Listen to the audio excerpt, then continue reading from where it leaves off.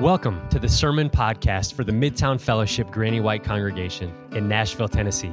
This fall, we are studying one of the most challenging and difficult to understand books of the whole Bible, Revelation.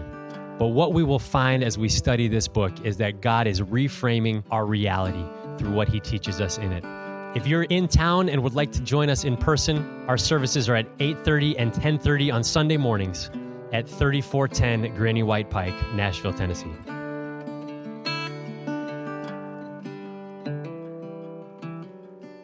Amen. You can be seated. Good morning. Wow, that was awful. I love you. My name is Gary Anderson. I serve as the pastor here at Midtown Fellowship Granny White. So glad that you are here. It is so good to be in God's house together this morning. There are some weeks, I always feel the weight of getting up and preaching, but there are some weeks where it just feels really heavy to stand up here and say this is God's word, and I feel that this morning. And maybe that's because we are sadly or mercifully wrapping up the book of Revelation this morning. But it is a joy to be here nonetheless. I am going to invite my friend Julie Hunt up. Hello, Julie. Welcome. You guys can welcome Julie, please. Thank you. She's going to read our text for this morning. We are at the very end. We are on the last page of the last book of the Bible, Revelation 22. We are starting in verse 6. So Revelation 22, starting in verse 6. And he said to me, "These words are trustworthy and true. And the Lord, the God of the spirits of the prophets, has sent his angel to show his servants what must soon take place. And behold, I am coming soon. Blessed is the one who keeps the words of the prophecy of this book. I, John, am the one who heard and saw these things. And when I heard and saw them, I fell down to worship at the feet of the angel who showed them to me. But he said to me, 'You must not do that. I am a fellow servant with you and your brothers, the prophets, and with those who keep the words of this book. Worship God.' And he said to me, 'Do not seal up the words of the prophecy of this book, for the time is near. Let the evildoer still do evil, and the filthy still be filthy, and the righteous still do right, and the holy still be holy. Behold, I am coming soon, bringing my recompense with me to repay each one for what he has done. I am the Alpha and the Omega, the first and the last, the beginning and the end. Blessed are those who wash their robes, so that they may have the right to the tree of life, and that they may enter the city by the gates. Outside are the dogs and the sorcerers and the sexually immoral and murderers and idolaters and everyone who loves and practices falsehood. I, Jesus, have sent my angel to testify to you about these things for the churches. I am the root and the descendant of David, the bright morning star. The Spirit and the bride say, 'Come.' And let the one who hears say, 'Come.' And let the one who is thirsty come. Let the one who desires take the water of life without price. I warn everyone who hears the words of the prophecy of this book. If anyone adds to them, God will add to him the plagues described in this book. And if anyone takes away from the words of the book of this prophecy, God will take away his share in the tree of life and in the holy city, which are described in this book. He who testifies to these things says, 'Surely I am coming soon.' Amen. Come, Lord Jesus. And the grace of the Lord Jesus be with all. Amen." Amen. This is the word of the Lord. Thanks be to God. Thanks, Julie.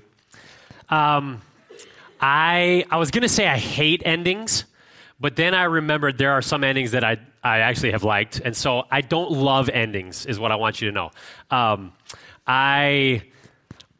There have been some jobs I left that ended, and I was kind of happy for those to end. I've lived in Cleveland, Chicago, Buffalo, and Boston, and I was never sad to see winter end. So there are some endings that have been good, but in general, I don't love endings. I can still remember exactly where I was and exactly how I was feeling when I finished Where the Red Fern Grows. I'm not crying, you're crying, okay?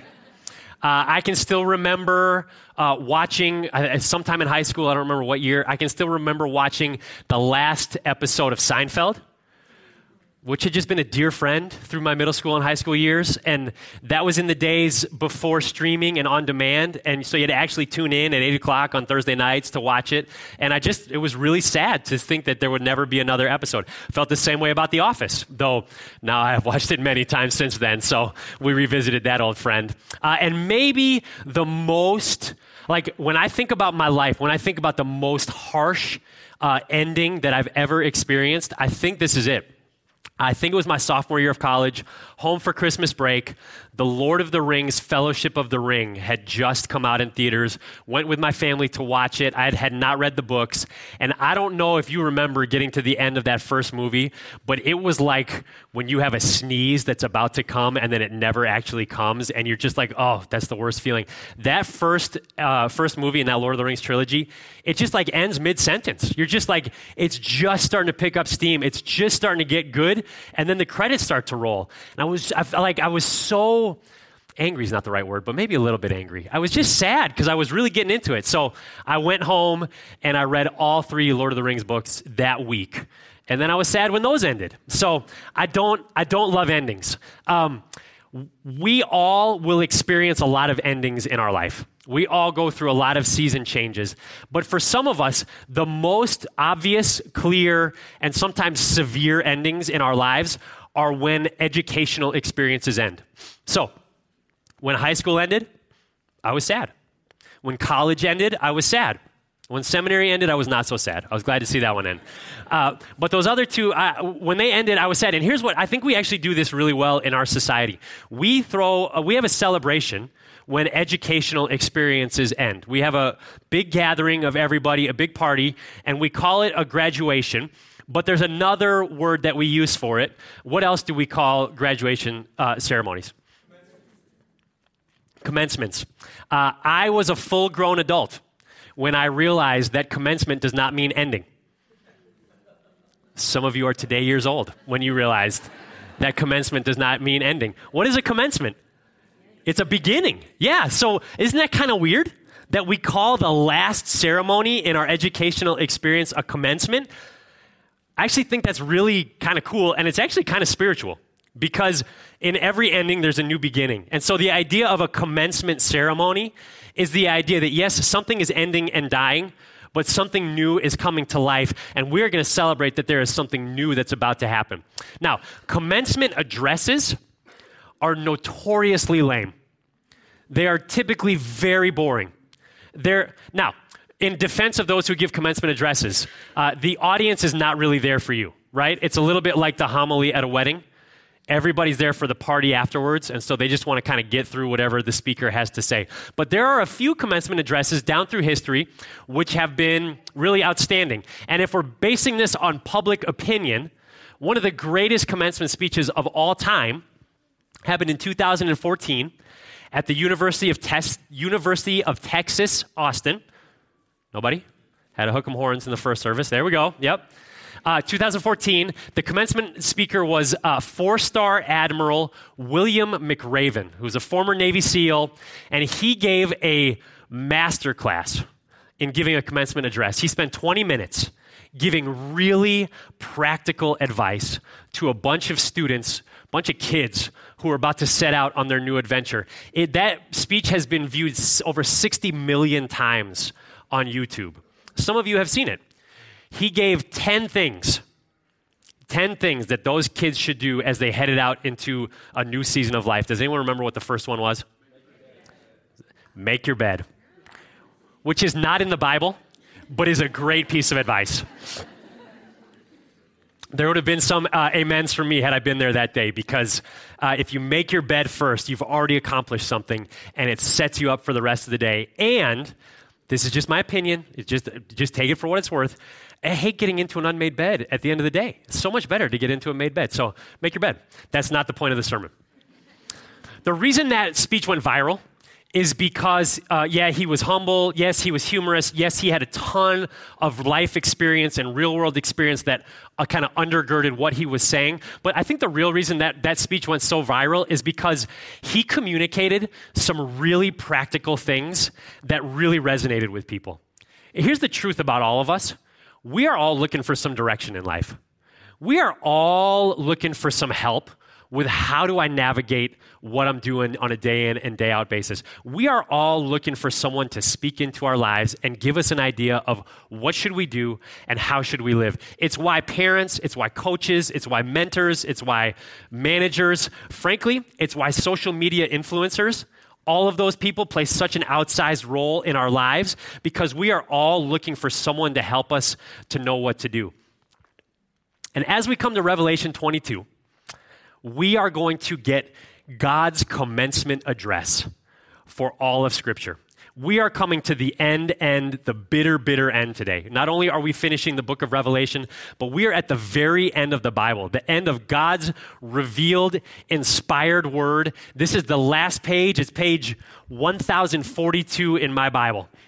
And at the risk of kind of like cheapening God's word, because we all know this is not really a commencement address, I think that helps frame what is happening in Revelation 22, 6 through 21, as we try and understand what is God, through Jesus, through John, trying to communicate to us in these last things that he says before essentially he is about to return. And he is giving us a commencement address. Look, something is ending, Scripture, the vision of Revelation, but something new is beginning.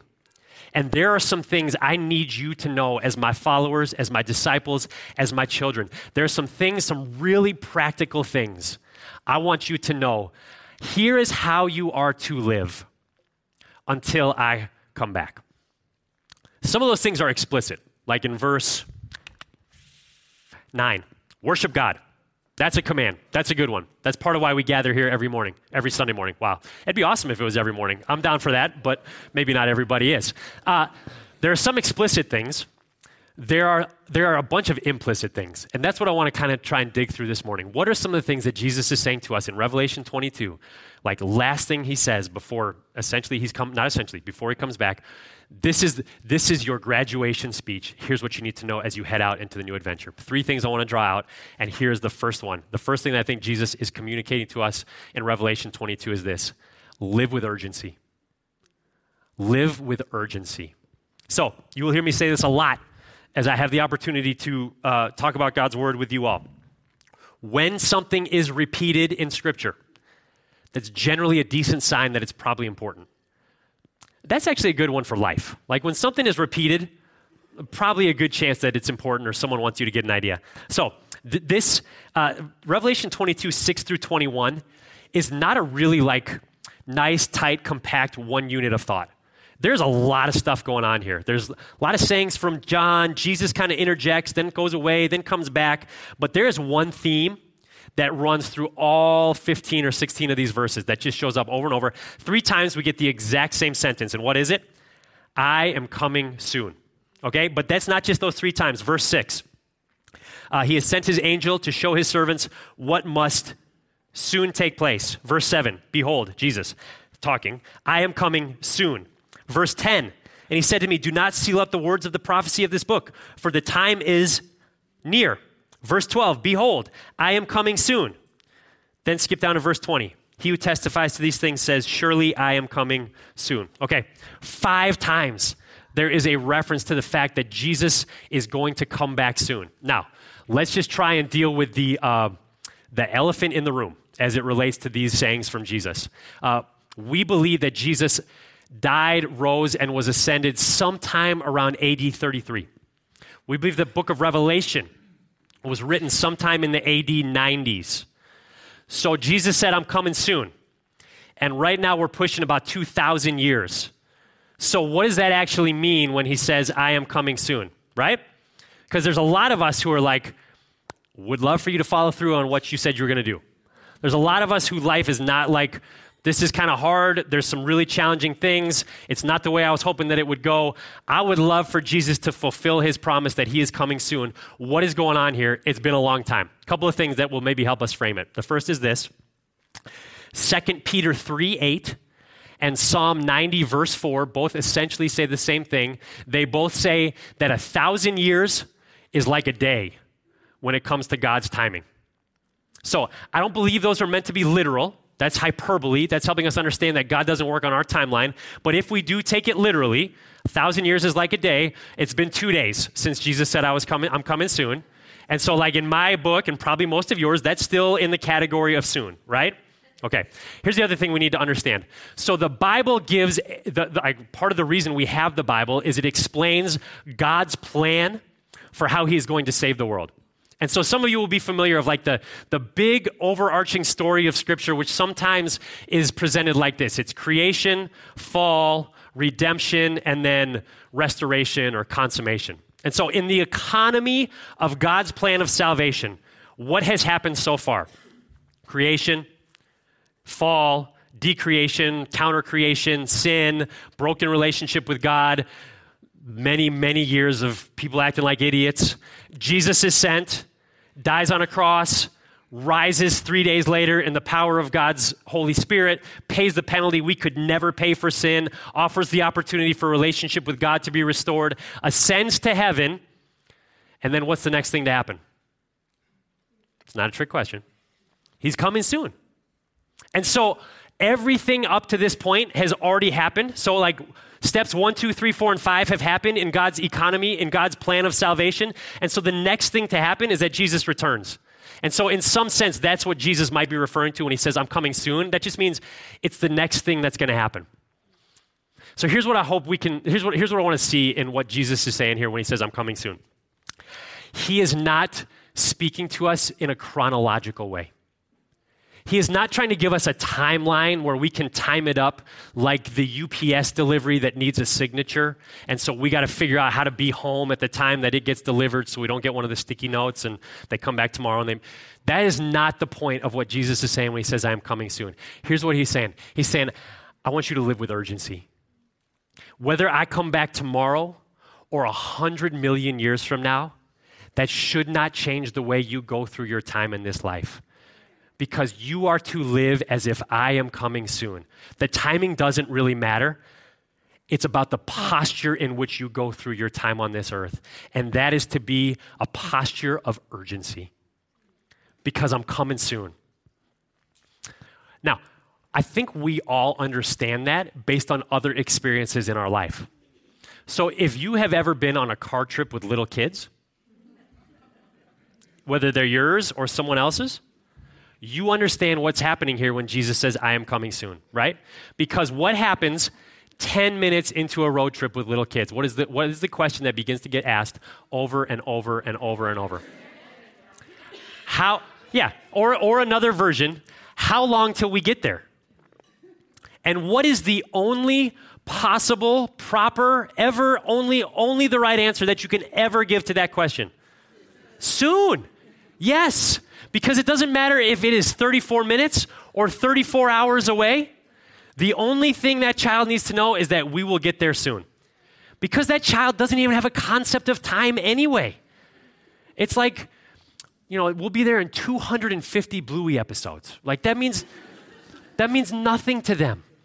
All that they need to know is that the next major event in their life, outside of the restrooms at Buc-ee's, is going to be the arrival at their destination. Again, whether that's 20 minutes or 20 hours away, it is coming soon. And that is what Jesus is communicating to us in Revelation 22. I am coming soon. And whether that's tomorrow or 10,000 years from now, what's that to you? You live with urgency. You live as if I am coming soon. Now, some of you are probably like, you're talking a lot about this. Like, what is it?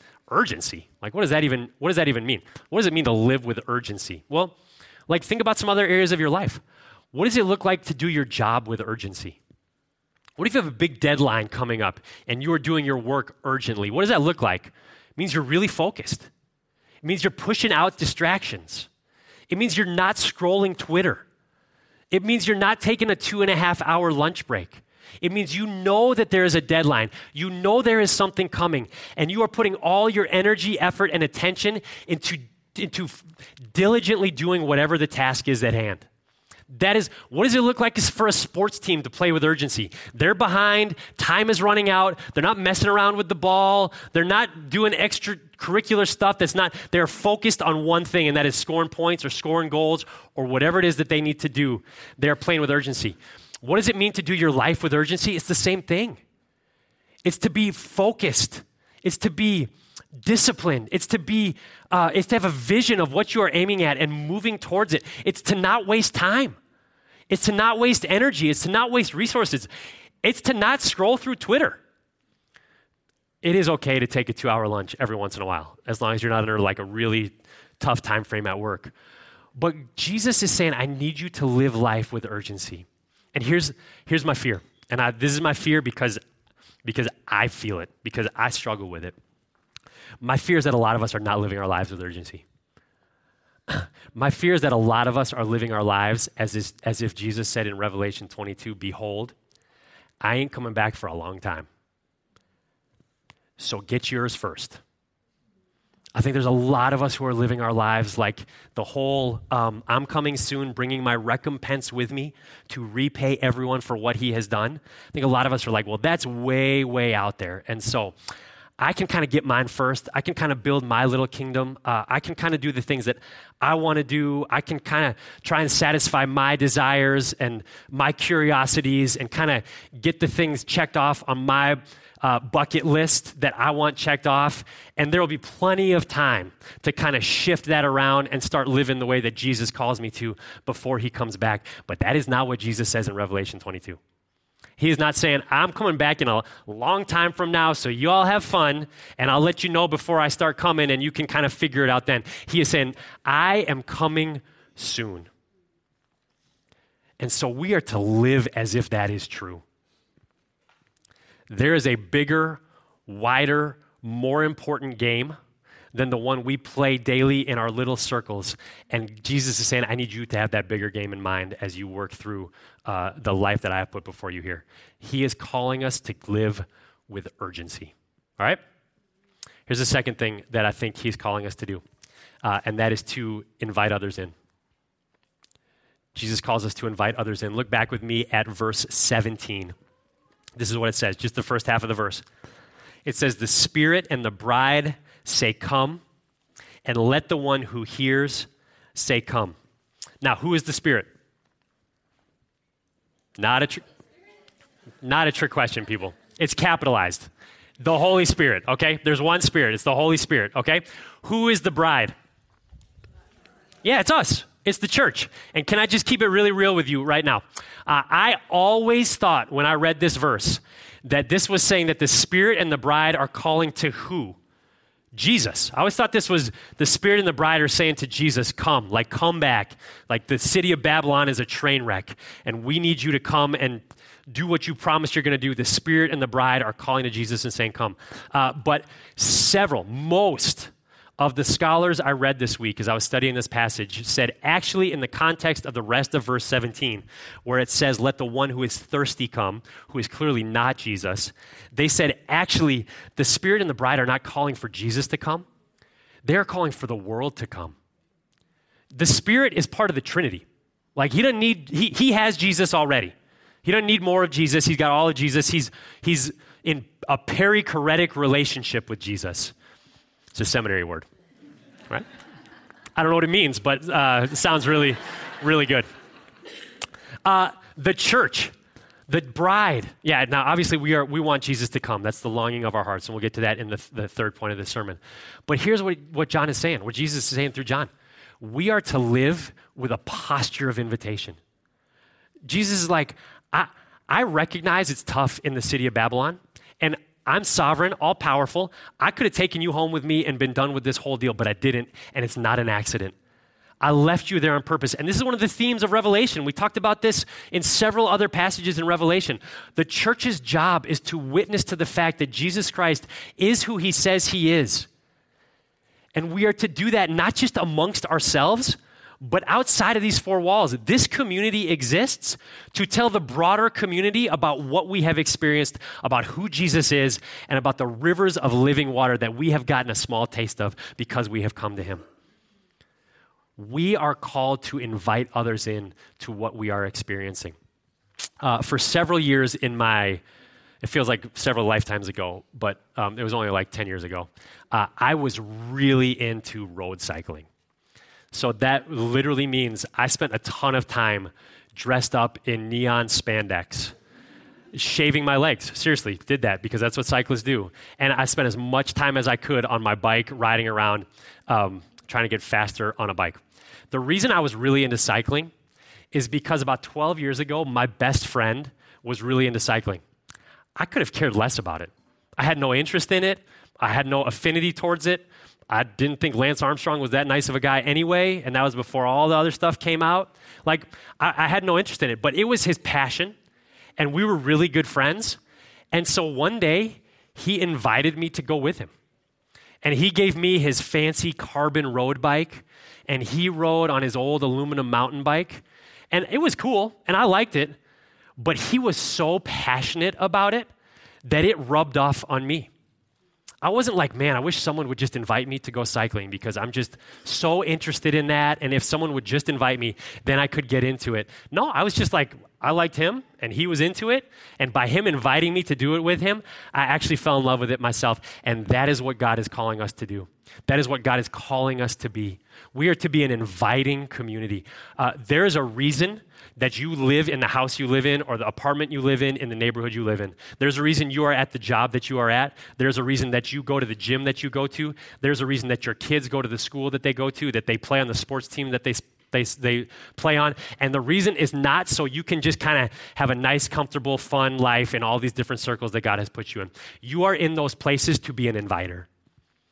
Those are intentional gospel relationships where you can invite people into what God is doing and has done for you in this place. Now, I know for a lot of us that's like scary and we don't want to do that, but just think about the cyclist. Like, there are a ton of people you know who, if you were like, would you like to come to church? Like, a bunch of adults sing songs and some of them close their eyes and some of them put their hands in the air, and then this guy gets up and he talks about the Bible for a little while. They would be like, I have no interest in that. But we know if they were to experience what is happening in this place, it would transform their lives. We are called to invite others in. Listen, we do not exist here at Midtown Fellowship Granny White to build a fun little club for ourselves. We do not exist here to put on as good a show on Sunday morning as we can, to try and gather as many people into these seats as we can on a Sunday morning. They would have had to hire a much better preacher if that was the goal here at Midtown Fellowship Granny White. We do not exist to face in. We do not exist to come to a place where everyone looks like us and sounds like us and grew up like us, and we feel good about hanging out with them on Sunday mornings and on Tuesday nights at small group. We exist to face out. This is not the game. This is the huddle. The game is out there. And God has left us in the city of Babylon, not so that we can just endure it until he returns, but so that we can bring some small amount of his light into the darkness that is everywhere. We are here to push back on the city of Babylon. We are here to take territory back from the city of Babylon in the name of the city of God. And the way that we do that is not by going out there and telling them how sinful and wretched and horrible they are. It is by inviting them in. We do not take back territory for the city of God by telling people to go. We take back territory by inviting people to come with love and grace and humility, because but for the grace of God go we. Amen. We are called to invite people in. All right, live with a sense of urgency. Live with urgency. Invite people in. And here's the last thing that I think Jesus is telling us. He's saying, this is how I want you to live before I return. And it is, stay thirsty, my friends. Come on. He's saying, stay thirsty, my friends. And this is just the second half of verse 17. And let the one who is thirsty come. Let the one who desires take the water of life without price. This is a really direct allusion. It's not quite a direct quotation, but it's a really direct allusion to the scripture that Kevin read for our call to worship. Recognize that many of you weren't in here for that, so let me read it again. Just kidding. I'm just kidding. I'm not mad, just disappointed.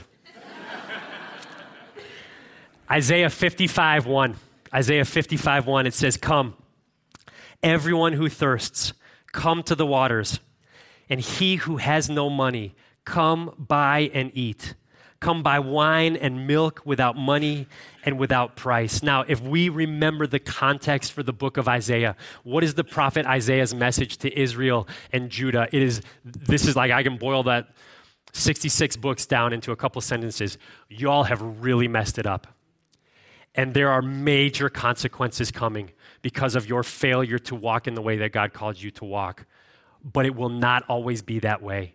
Even though you are going to live in cities that are under siege, even though you are going to watch the people you love be killed, even though you are going to be deported and live in a foreign land, even though you're going to be poor and prisoners and have nothing, one day God will return and make all things right. It won't always be this way. And one day, even though you can't fathom that you would have enough milk and wine and whatever else is referred to in Isaiah 55:1, one day you will come and get those things and you won't even have to pay for them. It will be so abundant. And here we come to the very end of Scripture, God's divine commencement address. And he circles back to what the prophet Isaiah said almost 800 years before John is writing the book of Revelation. And he says, you all are going to be really thirsty. But one day that thirst is going to be quenched. One day that thirst is going to be satisfied. And so what I think is implicit in that verse, in that text, is this: it is good to be thirsty. Jesus is saying, stay thirsty, my friends, because the city of Babylon is going to offer you so many things that look like they will quench your thirst, but they will always disappoint you. I am the one that will quench your thirst. Stay thirsty until I satisfy you. Have you ever been really thirsty? The last time I was really thirsty was August. We were on, they kind of laughed when I said that in the first service too. Like, it's not a joke. I stay very well hydrated, okay? It's very important. Water is very important. So it's good to stay hydrated. But it was August. We were on a little vacation in the mountains, and we decided that we were going to go up and hike. Well, it's not really. I guess it's a little hike. We were going to go do that little tower on Klingman's Dome. I guess it's not that little, but there's a tower up on Klingman's Dome. And so we're usually pretty prepared. My wife is the master of bringing snacks because she has learned to do life with me. Snacks are very important when the hanger sets in.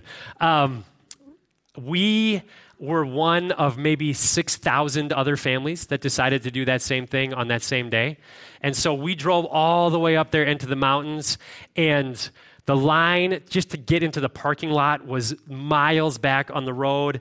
And just a little insight into Pastor Gary's personality, we were there and we were going to do it because we have come this far and we're not turning around now, right? So we wait forever, finally get a parking spot, hike up to the little watchtower, and then always the plan was we were going to do a little hike out to like a little vista point that goes from the Klingman's Dome parking lot. But we had been there so long already, and we all had a water bottle, but we didn't have enough water. And so all of us ran out of water before we got back from that hike. And before you call Department of Child and Family Services, like it wasn't that bad. Like we were doing okay. But we were all really thirsty. You know what it's like to be really thirsty? You're parched, your lips are chapped, your tongue sticks to the roof of your mouth, and you're pretty angry. Maybe that's just me. But here's the deal. Besides like the physical manifestations of thirst, you can't think straight. You can't think about anything else except satisfying your thirst, except quenching your thirst. All you want is cold water. You don't want hot coffee, you don't want wine, you don't want beer, you don't want a milkshake, you just want cold water. If someone had offered me like a double bacon cheeseburger with everything on it, which normally I would love to take, I would have said no, because all I wanted was water. And Jesus is saying it is good for you to thirst for me. Because when you are thirsty for me, you will have a one-track mind. When you are thirsty for me, that will allow you to live with urgency. Because all you are going to think about, all your energy, all your focus is going to be on me and the fact that one day I can satisfy, one day I can quench your thirst. The city of Babylon is going to offer you all kinds of things that look like they are going to quench your thirst, but they are falsehoods. They are hot coffee, which I love hot black coffee. But when I'm really thirsty for water, that's not the thing I want. It actually just makes it worse. Jesus is saying, stay thirsty, my friends. Now, here's what kind of stinks about that. If he is saying it is good to be thirsty, if we are saying, based on what he says here, that it is good to be thirsty, that means that the things in our life that make us thirsty for Jesus are actually good. Now, here's what's really, really kind of crummy about that. What is it in your life that makes you thirsty for Jesus?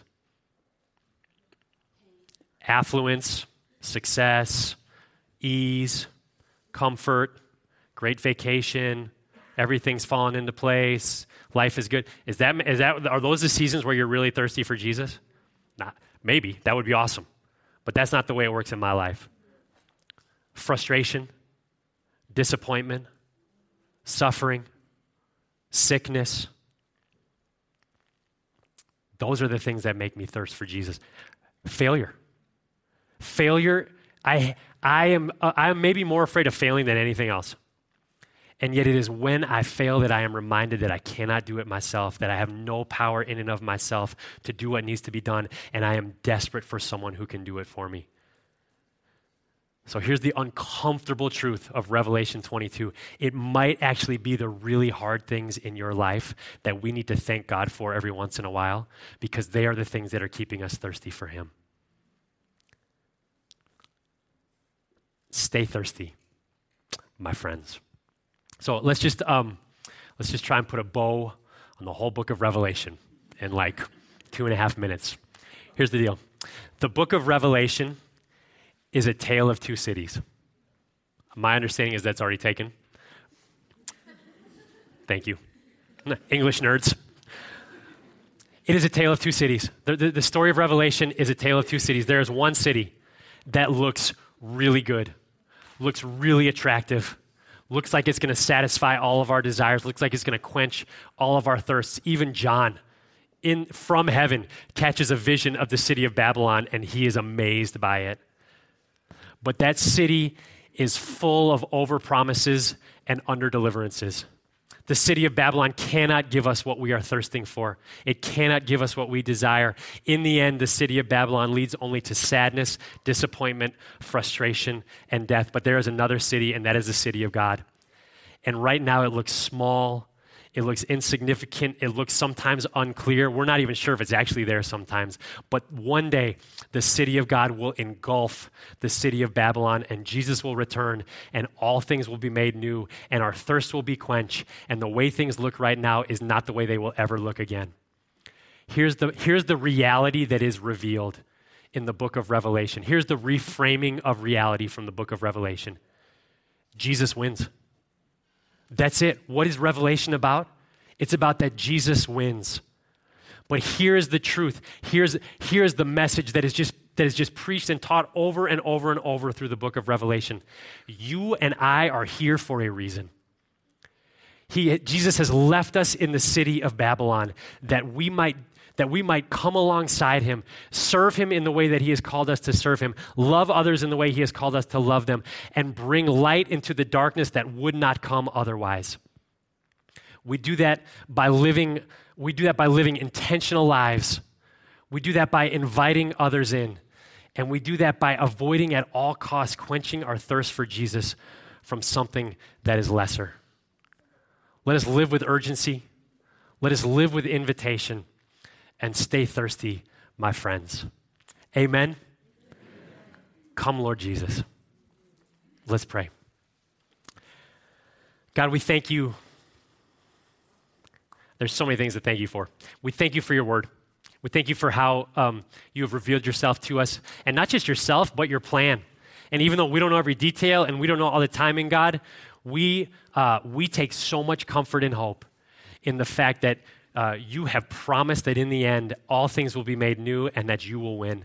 And God, we ask that by the power of your Spirit, you will allow us, your followers, us, those you have called to yourself, that you will empower us to live the lives that you have called us to live with urgency, to live lives of invitation, to stay thirsty for you until you come again, whether that is this afternoon or 100 million years from now. May you keep us faithful to the end. We pray it in Jesus' name. Amen.